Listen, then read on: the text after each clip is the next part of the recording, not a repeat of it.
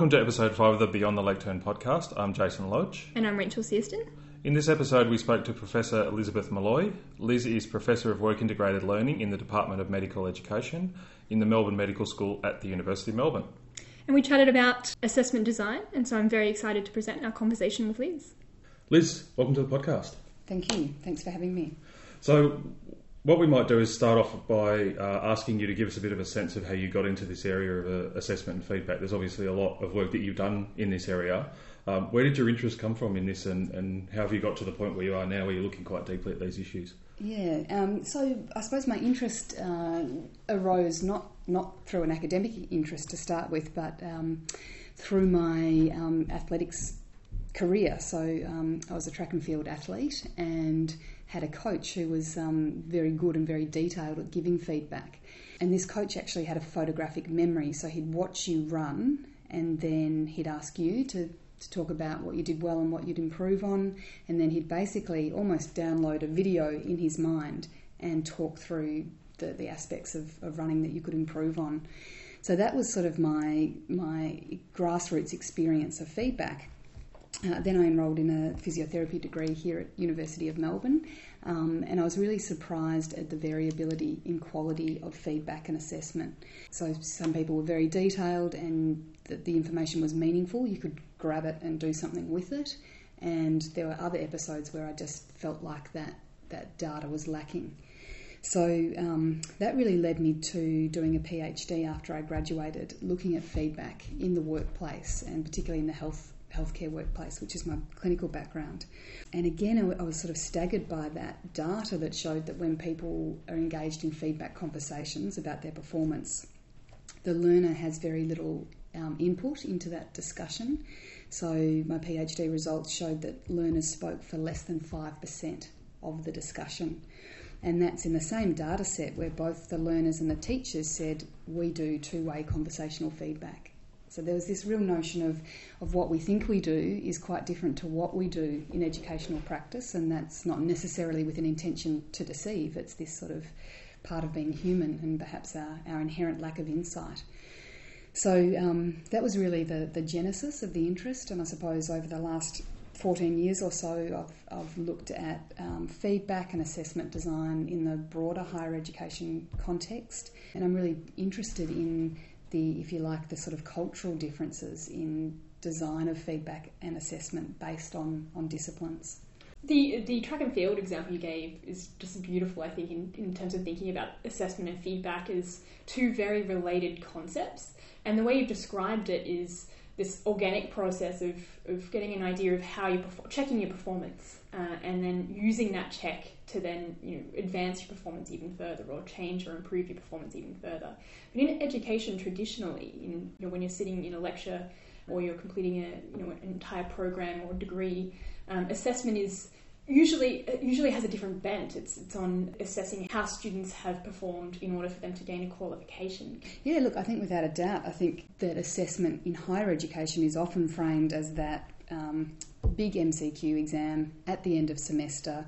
Students look at their mark, they might not do anything with it, so it's this idea about almost sort of a retrospective tack-on component. And it's seen around certification or stratifying students' performance as opposed to this idea of assessment driving learning. So, of course, the last 10 years we've seen a big movement around sustainable assessment, and David Bowd's sort of seminal 2000 paper around sustainable assessment, I think, has been trying to sort of pierce that bubble of assessment being this sort of end of semester type activity.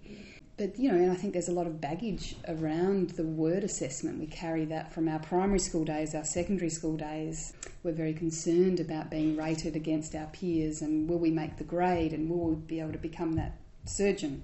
So, yeah, and I think it's worth us examining, well, what are the purposes of assessment? Because sometimes it is around being safe enough to practice in certain high-stakes fields, so it is around certification or accreditation, but it's also about accelerating performance and learning, and I'm really interested in, well, what can we do in terms of designing activities that are going to have an effect.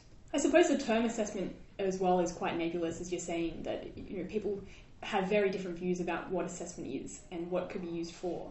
Can you give us a sense, first of all, before we delve into the mechanisms of how we can use feedback, the kinds of views that people have of feedback, and that can you give us a sense of that variation that you've talked about? Yeah, I mean, I think certainly a lot of people, I think, see feedback as holding up a mirror to your performance, whereas I suppose the definition of feedback we write about is that feedback is a process, so it's extended over time, and that it's learner-centred, so it's not about someone telling you or the mirror telling you what you did. It's actually this sort of co-constructed sense of, well, how did I go relative to what I wanted to achieve? So it implies that there's always a standard that you're comparing your performance to, and then that it has an effect. So there's some sort of output that, based on this incoming data, that you're going to do something with it and change the way you tackle the next task or the next performance or, you know, the next audition for drama. So it's that idea about feedback has both an input and an output, which is not novel. I mean, this is the very genesis of feedback. If you look at the roots of feedback in engineering and biology, that's the idea that you regulate your pH in your body or your temperature through both an input and an output. But in education, we seem to have lost that sort of the very roots of feedback, and we're really about just feedback being input to the learner. So, thinking about this whole situation holistically, let's get into the aspects of this where it seems to be going wrong. So we've talked a little bit about how it all seems to not quite be working right. So if we think about assessment and feedback, and we look at it and look across the sector in terms of the things that we understand about both teaching practice and what students tell us, these are often some of the most problematic parts of teaching practice. So why do you think that is? What's going on here? Where's it all falling down? So, you know, I mean, without a doubt, it is the most problematic, certainly feedback and assessment's the most problematic component, and I think universities are throwing a whole lot of money and resources and time into trying to improve this problem. And I think essentially students, you know, there's aligning expectations, but there's also this idea that students aren't getting the information that's meaningful for them so that they can change subsequent practice. And, you know, the mere timing of assessment and feedback is a key example. If you set an assignment for students and you give them feedback on that assignment 3 days before the end of semester, before they pack their bags up and go on holiday, they can't do anything with that information. And obviously that's why we have policy and we have guidelines around marking turnaround time, not because that's what we do around here, but that's around that idea of give students information in time so that they can actually do something with that and change their subsequent task performance. So do you think that there's an element of this that's also about assessment just being a really hard thing for people to design effectively? I mean, so if you look at a really large first year class, for example, you've got 1,000 students and you need to assess them in some meaningful way. It's really hard to come up with something that doesn't look like a multiple choice quiz. Exactly. Is that a big part of this, is that it's just this notion that it's really hard to develop the kinds of skills that we need to have to come up with really effective assessment tasks? Yeah, I think you're exactly right. I think it's sticky, it's tricky, it's very contextually bound, and you are constrained. You know, in big biomedical science units, as you said, you might have 1,000 people enrolled in that class, and you just quite simply can't set, you know, a 4,000 word assignment that you're going to provide detailed feedback on for that number of students and expect that you're going to tailor that information to each student. So, yeah, I think there are pragmatic constraints. I think there are historical constraints about we've been socialised to think assessment means a certain thing. And if, you know, you get an appointment at a university as a teacher, that's your view of assessment, and often we're inheriting people's assessment tasks from previous iterations. And I think certainly a study we did, which was sponsored by the Office of Learning and Teaching, when we interviewed chalk-face academics about their assessment practices, the academics that felt that they had autonomy and felt that they could really design exciting assessment were people that had new units or brand new courses where they had a clean slate and they could think about constructive alignment, what did they want the assessment to achieve, which is quite different if you come in at the start of semester. Even if you've got great ideals, you're actually bound to enacting assessment in certain ways because of our policies and and procedures. So there is that, and I think even when we run a unit and we think about changes and we seek feedback from students about how we could better change the assessment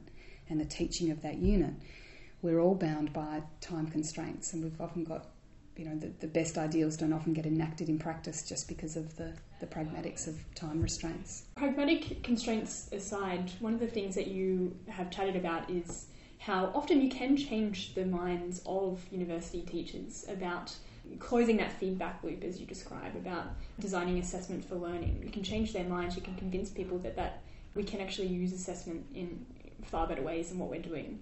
But that often doesn't translate into their actual practices. What are some strategies or ways that we could bridge that gap, I guess, between people thinking about good assessment and people actually designing and delivering good assessment?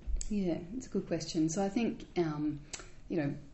professional development is obviously a key one. So whether it be a podcast, you're doing your grad cert in academic practice or university teaching, there's no doubt that being exposed to theory and formal frameworks, it may validate what you're already doing, but it also might give you good ideas and confidence to enact these good ideas. I think what is interesting, the OLT-based study that I referred to before, when we interviewed academics that did try innovative practices, it was more around who they were sitting next to in the office and who had just been to an early conference in Spain and had this good idea, or who was using certain technology, who could actually show the other staff member how to use that technology, and therefore they had the confidence to rewrite their assessment processes. So it's formal professional development channels, but I think it's about good ideas and having the time to sit down and discuss that with colleagues. So there's sort of the informal fertilisation, I think, is really underrated in universities. It sounds like you're also almost describing a champion or a mentorship model as well, where you have people within a school or a department or a centre who are doing innovative things and have a good model or exemplar for how to design good assessment, and then other people follow. That's right. Yeah. And I think the other thing is leadership within departments, and this again was a really strong part of our study which we've published, and that is that academics talked about pitching their ideas to the head of department and justifying and saying, well, I know this is going to be resource intensive, but we're going to save time down the track because the marking will be automated, or we'll do team teaching. And so they talked a lot about this sort of persuasive rationale and actually having to pitch the idea up above, and if they had a leader that was open to those ideas, then they could enact really good change. I guess that can also be really tricky, because for a lot of people, understanding the sort of deeper level theoretical aspects of all of this can be quite a lot of work to get your head around. So I know that when I initially moved across from thinking about, just experimental psychology into higher education, assessment was one of the areas that I really got kind of stuck on for this reason, because I kind of had this notion, we can do all of these neat things that might be a slightly different way of doing an essay or a lab report or whatever it might be. But then when I started to try and understand some of the theory underneath that, I found it really dense and really difficult to get my head around, and it took a really long time. So I think of all of the areas of practice that I've been interested in higher ed, assessment's the one that I found probably most difficult. And I think it is because there are so many different things that you're trying to juggle in this situation. And then when you start to think about, well, okay, what's the theory and the evidence underneath this? It just opened up this enormous area of research, and I wasn't quite sure how to navigate it. So when I was trying to make a case to heads of school and people like that to say we want to try this assessment, I wasn't clear on the kind of evidence and theory that I needed to have in place to be able to make the argument for that. Do you think that's a common thing that Absolutely. People experience? Yeah, I think it's a real tension, and I think it's not just located in assessment. I think in teaching and learning full stop, I think there's that real tension between what can you do on the ground and the theory behind that. And sometimes you got to almost cut to the doing and roll up your sleeves and do things, and sometimes retrospectively think about, well, what is the theory behind that? Other people are more sequential in their thought and think, well, I'm going to use a constructivist mode of thinking about learning and teaching and assessment, and think about learners self-assessing and build it that way. So I think both theory and it's important to have the theoretical understanding, but I think you don't want to be so, as you said, bogged down and overwhelmed. You've got to find a way to cut through that. Since we're talking about how to constructively align and how to align your teaching practice with theory, what are some of the nuts and bolts of what assessment for learning looks like? Well, I think one of the key things around assessment for learning is that idea around student or learner literacy in assessment and actually getting them to understand that, again, this is not something you're subjected to as a student, but in fact as a learner, assessment is a tool that you can use to help drive your learning. So even just being really overt about this is actually the intention behind assessment. It's not about getting you up against a wall and punishing you. Yeah. So quizzing yourself or flashcards, or those are kinds of assessment strategies that you absolutely can use. So I think self-assessment is probably one of the key components to sustainable assessment, and it is that idea about by virtue of assessing your own performance, you're really engaging with the standards of performance. And there's some really good examples of teachers that have introduced a self-assessment component to assignments. And they find as soon as they do that, the quality of assignment just goes up and skyrockets. So, students will refine their work in order to fill out that self-assessment rubric because they're starting to think about, I'm actually not meeting those certain components in the rubric.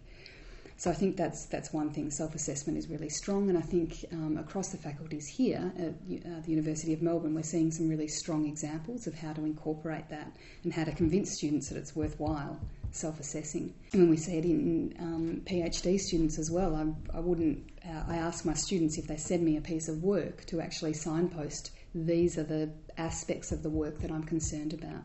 And that helps to hone my analytical gaze in reading that particular work. It doesn't mean that I won't comment on different aspects of the work, but it does tap me into the concern of the learner. I think the other thing about this idea about assessment for learning is to get the students to start to navigate the different sources of information that can give them feedback on their performance. So a study that we're doing at the moment, which Michael Henderson from Monash University is leading, that particular study is really highlighting that, in fact, before students submit an assignment, for example, they are naturally or organically seeking feedback, maybe from a parent around their grammar, from a student who's done a similar assignment. So, in fact, we're wanting to promote this. This is sort of fitness for life, that if we've got a certain task to do, we'll ask different people for information in order to refine that subsequent piece of work. So we know it's already happening, but I think part of assessment literacy is to highlight that to students, to actually unearth that we want you to be seeking information from different sources, and that's going to ultimately give you different perspectives and hopefully sharpen up that particular product. Well, I guess ultimately a lot of this is about getting them into a position where they can start to make decisions about how they're progressing themselves. Because ultimately they're not going to be in a situation where they're going to get formal feedback once they leave the university, for most of them. That's exactly right, yeah. And so, Jason, you've been involved in writing in this book that David Bowd and colleagues are editing called Evaluative Judgment. And that very notion of evaluative judgment is about not only understanding the quality of your own work, but also the quality of other people's work. And that's really about, as you said, self-regulation, because out there in the workplace, some people are lucky enough to go through postgraduate supervision programs where they do get more overt, I suppose, informal assessment on their performance, but most of us are out there sort of swimming and self-assessing, and if we can start calibrating our own judgment, the earlier the better. So is one of the learning goals then of assessment, in your view, transfer to those out of university contexts? Absolutely, yep. So the idea of I suppose the sustainable assessment notion is that you're assessing beyond that task. You're trying to generate capabilities, not just to produce that piece of music, but to better produce subsequent pieces of music or products of work. It almost seems like a lot of this, and I think this is partly also within the student realm and also for our colleagues who are thinking about assessment themselves, a lot of it seems to be about consciousness raising. So, you know, as a student, I might go through this process of filling out an exam or completing a particular task, but I'm not necessarily thinking metacognitively about the sorts of decisions and judgments that I'm making as I go. And I guess on the other side is that for a lot of us who don't necessarily have a background in education and we find ourselves teaching in higher education, we might just say, oh, you know, when I was an undergraduate, we did lab reports, so therefore we're just going to do lab reports. That's right. So again, that decision-making process is kind of almost unconscious. So it sounds like a common theme here is that really a lot of this is about saying, well, okay, let's step back for a second and think very carefully about what it is we're actually doing here, and then we might be able to change it or get more out of it. And exactly right. So it is, I think it's spot on. It's about reflective practice, and we need to cleave off time in order to do this reflection. And I do think, you know, the framework we developed around assessment decisions, it has got different probes that, and I'm not saying that's the be and, you know, it's not the panacea, but it does give you a prompt to think about different aspects of assessment that you might not be consciously thinking of. So it gives you a hook, I suppose, to start having these conversations with yourself or with colleagues about how you might do things better. The way you're brought up or socialised in assessment. I mean, we interviewed people from the biomedical sciences who said, you know, we dared to challenge the culture, and we've actually incorporated an essay in our range of assessment tasks, and it's worth 2.5%. Yeah. And you think, oh, well, what sort of message is that giving to students about the capabilities that are involved in writing that essay? So, you know, I think we have to really be reflective about the sort of environment that we've been taught in, and, you know, and sometimes that's entirely appropriate, but we sometimes want to shake things up, and I think that's where formal frameworks give us those sort of cues to reflect on our practice. Yeah, I think you've partly answered this question, but I find it fascinating that as researchers we are often really rigorous and analytic in our research, but it kind of falls by the wayside when we venture into teaching. We're less analytic when it comes to designing our courses and our teaching practices. And that was one of the things that fascinated me about your interviews with the university teachers, was that they seemed to be following, by and large, that creative process, as you were describing, when they were designing their assessment, rather than a more analytic process or following a framework to reflect on why they would be using that particular piece of assessment. That's right. So it was certainly, when we asked people about how they made decisions, so decisions around assessment, it was more idiosyncratic than we had thought. It wasn't, I've done a grad cert and then I use this framework and I use constructive alignment.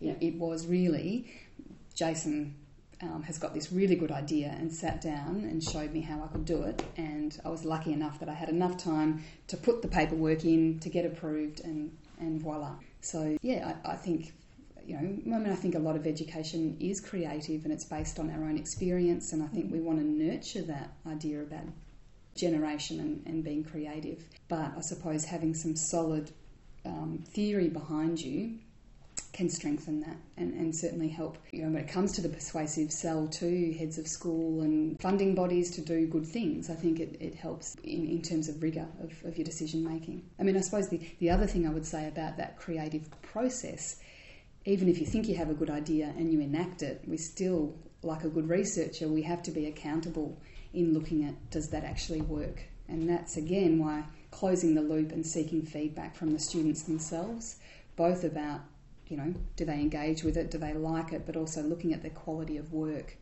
And if we don't feel like we're hitting the mark, then we need to go back to the drawing board and reconsider our assessment designs. One of the things that I got thinking about when I was thinking about assessment for learning was how people operate in teams in this sort of an environment to innovate when it comes to assessment. What's your experience with team-based assessment design, and what are some of the insights you've gained through that experience? Yeah, I think, if you think about the literature around wisdom of crowds, I think I think diversity really does enable good designs and good educational practice. I think two heads are better than one, and often it generates excitement, it generates commitment. With the current feedback project that we're working on at the moment, which is being led by Michael Henderson, we've got some really exciting case studies of where people have used team-based assessment design. And, one issue is that it can be more resource intensive So they talk about having, for example, once they've designed the assessment, they have tutor meetings where they actually bone up on what the assessment task is. They do collective marking. They have exemplars of good work so they can think about the standards of the actual task. So I think without a doubt that takes planning, it takes a budget, but I think the quality of both the designs but also the assessment itself can be much higher. Yeah. I suppose it's fascinating to think about as well from the perspective of training up, younger university teachers or people who are just getting dipping their toe in the water of university teaching. For them to be able to work in a team of more experienced teachers, I can imagine that would be a powerful learning experience in and of itself. If you're looking to develop expertise in designing assessment, absolutely, then working in a team could be particularly useful. Absolutely, yeah, it's a form of apprenticeship sort of style learning. And I think, the other thing about working within teams, so you might work within a team within a unit or a subject, but the idea about popping your head up, lifting your gaze and working with people across faculties, I think is really exciting. So when you've got people with instructional design expertise, you might have technology whizzes in another faculty, and I think sort of joining heads with those people that maybe think a little bit differently, I think that can create really exciting designs. So designs come up a few times as part of all of this, and you've talked a little bit about this idea that exemplars are really useful for people. So apart from the sort of constructive alignment, the sort of classic approach, do you think that there's any particular sort of design approach that lends itself nicely for people to think systematically about assessment, or is it more of a horses for courses type thing, do you think? Yeah, so I think constructive alignment is probably, the most common framework, and I think it's a good solid framework to hinge our practices on. The assessment design decisions framework that we came up with, that was empirically derived about actually what people are doing in practice. So in a way, I think it's a bit more reflective of the stickiness and trickiness of real practice in higher education. And we talk about, what are the purposes of assessment, what's the context. So thinking about, is this workplace based? Are you looking at assessing communication skills? So therefore, what mode of assessment might be most authentic and appropriate if you want to drive those certain behaviours? We look at learner outcomes, what you actually want them to end up with, and we talked about those more lifelong capabilities around employability and self-regulation. We prompt, in that framework, people to think about the tasks themselves and to try to think outside the box, that in science you don't just have to do lab reports. And then we talk about this idea about feedback processes and from what audience will you try to seek information and how will you actually incorporate that into subsequent practice.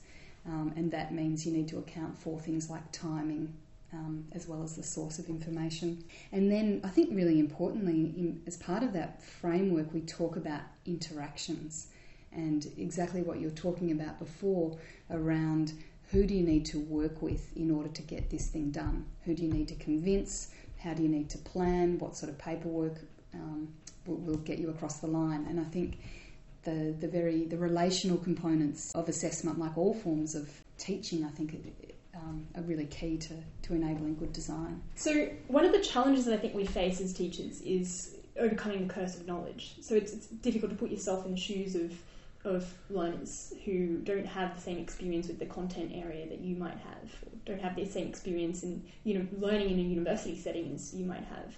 And so often I think you can kind of misjudge the knowledge that learners can have. And maybe one way of overcoming that challenge is providing feedback to teachers themselves about how their assessment is pitched and whether or not it's at the right level. And do you have any suggestions for mechanisms by which we can provide feedback to teachers? Yeah, I think the seeking feedback from, if you introduce a new design, for example, seeking feedback from the cohort themselves, I think is really important. And not just the formal forms that we give out as part of standard unit evaluation, but actually asking people. You might run informal interviews and say, I'm really curious about your response to these particular tasks. And actually, I think that's modelling good reflective practice, because you're saying, I really value your opinion and your experience, and we're going to use that information to refine what we do for the next cohort. So I think there's that.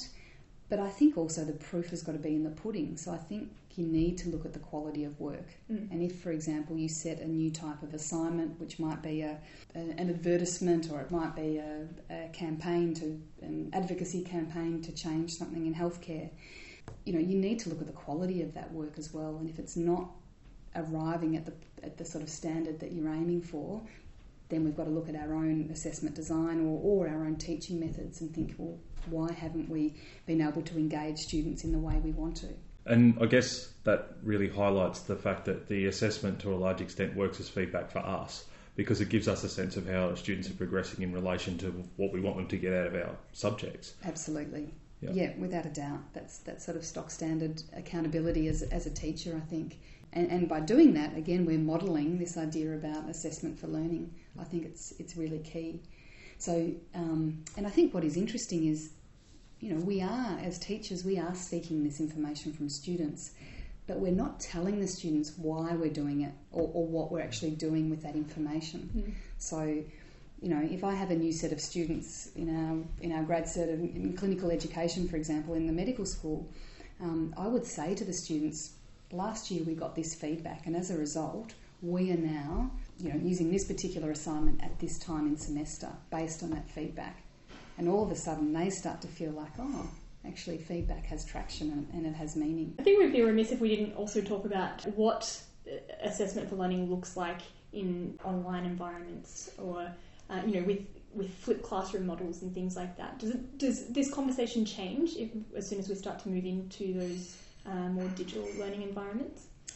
Yeah, look, I think we talked earlier about the constraints of large classrooms, and so I think, for example, using keypad technology where you can get mass feedback quickly, reflect it back to the learners, and they get a sense of what they know and don't know, even within the classroom itself. I think there are really exciting affordances with technology.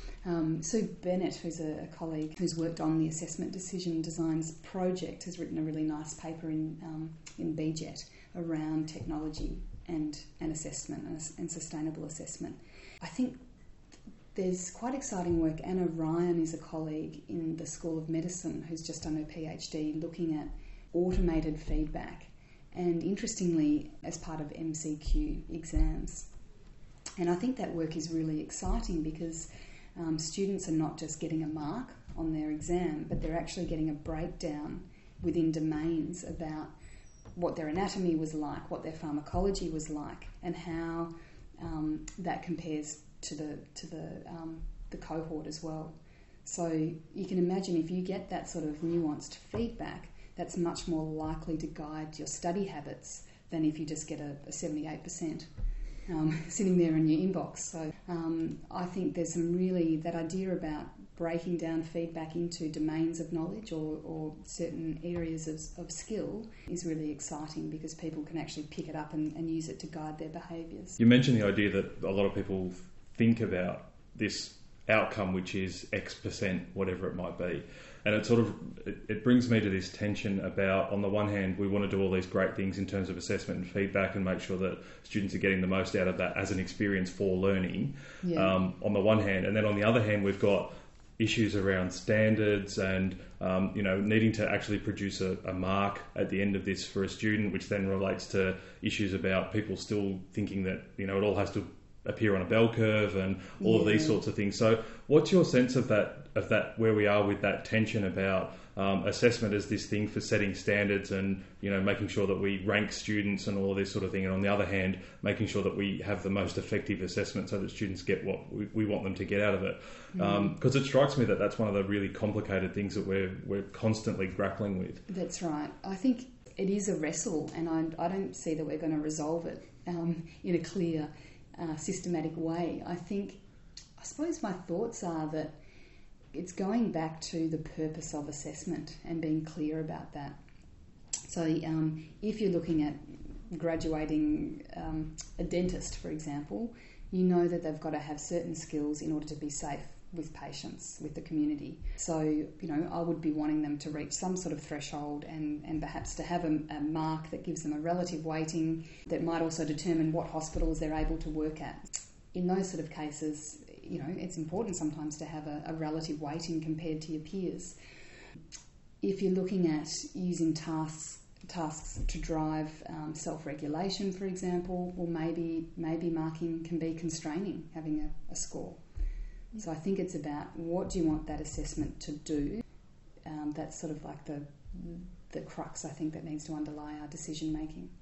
I think in many ways we can get both the benefit of learning and the benefit of assessment in the way that you're talking about, Jason, by distributing assessment throughout the semester rather than just relying on one high-stakes test. I'm a huge fan of Kevin Ava's work on the multi-mini interview where, you would know, as you would know in medicine, the problem is in selecting students to go into a medical degree, they're all top performers. So how do you separate them?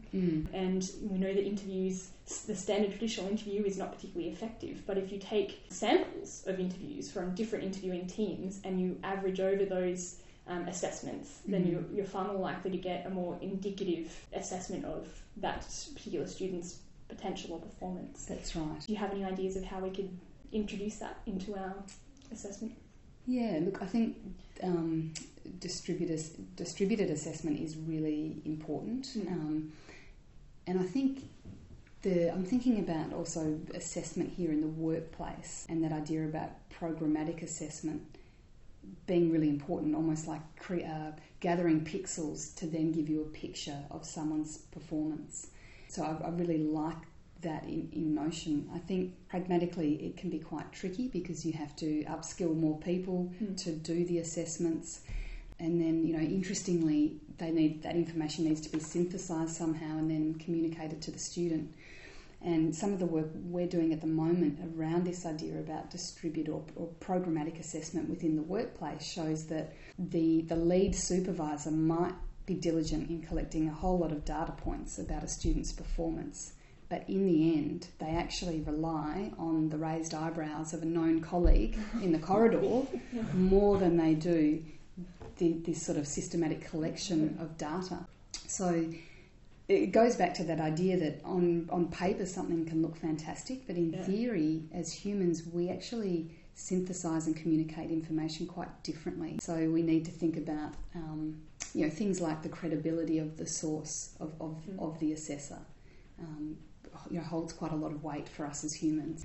In notion I like it, but in practice I think we need to be quite realistic about the way that we make decisions about people's performance. It always strikes me, and this is kind of an assumption that I always seem to have early on when I started looking at assessments and doing a lot of marking, is that because you get a mark at the end of it, it almost lures you into thinking, oh, well, this is, a fairly valid piece of, instrument that we're getting a really good sense of the student learning. But it's not like that at all. It's really about us making an informed judgment on our content knowledge about the student's progression in relation to some goal. And when I stopped thinking about assessment as being some sort of precision psychometric instrument and started thinking about it more as a process of attempting to judge students' work relative to some sort of outcome that we're looking for, it totally shifted the way I thought about assessment.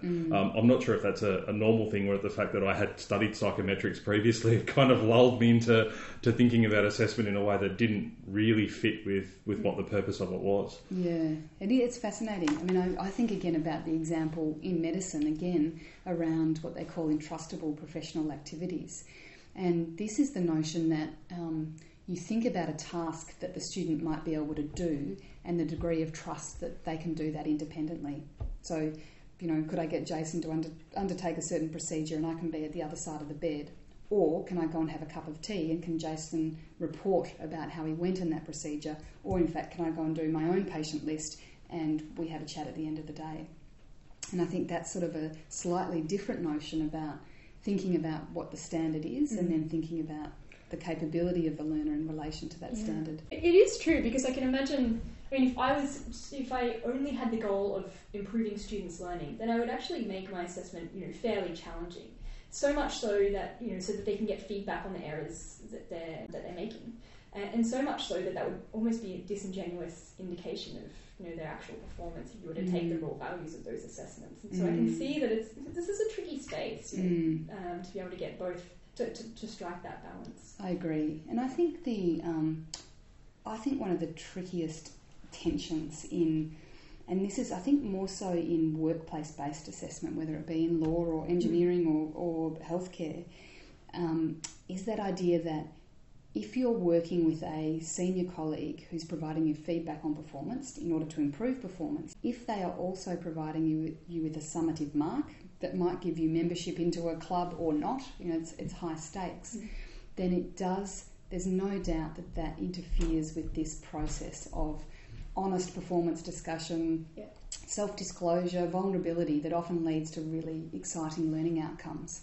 And this is sort of an area of interest in my study at the moment, is thinking about, well, how do we create conditions within these performance-related discussions where people actually do feel it's okay to let it all hang out, because that's where the learning's going to be. And maybe it's about having different audiences for different purposes. So you might have a buddy colleague where you can have really honest feedback discussions where the power might be slightly less extreme.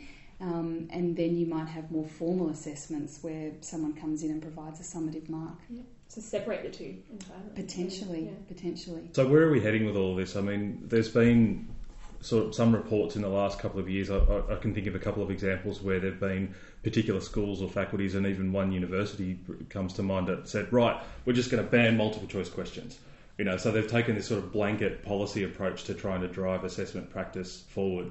Is that the way to do it? Is it a much more holistic thing? I think part of what we've been reading in some of your work is that obviously the policy settings need to be right, but where is it? Have you got a sense of where the sweet spot is between all of these things? Yeah, I mean, I think sweet spot is probably the right term. I think it needs to be considered, and I don't agree with sort of blanket rules of let's get rid of the MCQ or let's make sure turnaround time is 10 days or we all blow up. Because we need to think about the realities of the world, and I like this idea about thinking about aspects of assessment and going back to purposes, processes, tasks. What do you want students to come out with? They're quite sensible sort of hooks for us to think about our own assessment practices. So and then if you can bolster that with some formal theory and some training and assessment that gives you the confidence to enact these particular ideas, and then you're curious enough to actually look for the effects of these new assessment processes on students, I think in combination that could be quite a powerful mix. Absolutely. And so what are the exciting things in the future in the assessment design space, or assessment and feedback space? Look, I think without a doubt technology is exciting, not just because you've got the tools and let's use what we can use, but I think that idea about providing mass feedback quickly and being able to stratify the feedback based on domains of knowledge, we just didn't have that capacity 10, 15 years ago. So I think, the sensible, cautious use of technology to enact some of these designs, I think is really exciting. You talked about team-based assessment and team-based teaching, and I don't think we do it enough. And I love the idea about more junior members of staff being involved in those teams and contributing their ideas, but also learning from people who've got more experience. So where can people find out more about what you're working on? So we've covered a lot of ground and you've mentioned a few different projects. Where can people find out more about those? Okay, so I think the assessment design decisions framework I think is worth looking at. And that's a website, so it's assessmentdecisions.org. And the work that we're currently doing around learning feedback is www.learningfeedback.org. And within that second site, we've got exemplars of sort of feedback designs that people might look at and perhaps draw some inspiration around those sort of designs. I think the work of Anna Ryan is exciting here at the University of Melbourne. I love David Bowd's work. I'm biased, but I think his work around sustainable assessment is really exciting, and thinking about those underpinning philosophies about driving self-regulation in learners, and he's very conscious to call people learners and not students, because as soon as we call people students, we start to bring ourselves into that baggage of assessment and 78%. And that's a good point. Turnaround times and these artefacts of higher education that perhaps we take for granted. Yeah. So I think The learner, not the student, is quite a nice philosophy to hang on to. Yeah. It's also free of the higher education context in many ways as well. You can be a learner in anything. That's right, in the workplace. Yeah. So is there anything we've missed? We've covered a fair bit of ground in assessment and feedback. Do you think there's anything that's really critical that we haven't spoken about that might be good to sort of finish on? Look, I think what strikes me from the research we've done around how do teachers make decisions about assessment, both at the design level and the enactment and refinement level, I do think it's inherently hard, and I think just to acknowledge that is a good start, and to be reflective about all the contextual factors, whether it be external accreditation bodies, time pressures within your department, policy at the university level. I think being mindful of those factors, as well as the sort of relational interaction sort of features that I talked about earlier, I think just acknowledging those influences, I think, will make us be more thoughtful in our designs. That's a really good point, because it's not like there are bad apples in terms of teachers designing terrible assessment. It's probably more the case that the system could be improved. That right. The teachers are working within. Yeah, and I think one other exciting area for us to study and to think about is this idea about new unit coordinators coming in late and inheriting existing assessment practices and assessment tasks. Yeah. And I think often we fall into the trap of tweaking, and you end up with a product that just is nowhere near your desired product. So that idea about cleaving off the time to have a whole course review and to think about programmatic assessment rather than these siloed unit-based assessments, I think there's real merit in. It's like sort of stepping back and sharpening the saw and then coming and sawing your wood. I think would be much more effective. So I guess one takeaway from this podcast is that people should go out and have a chat with other people about what they're doing in assessment.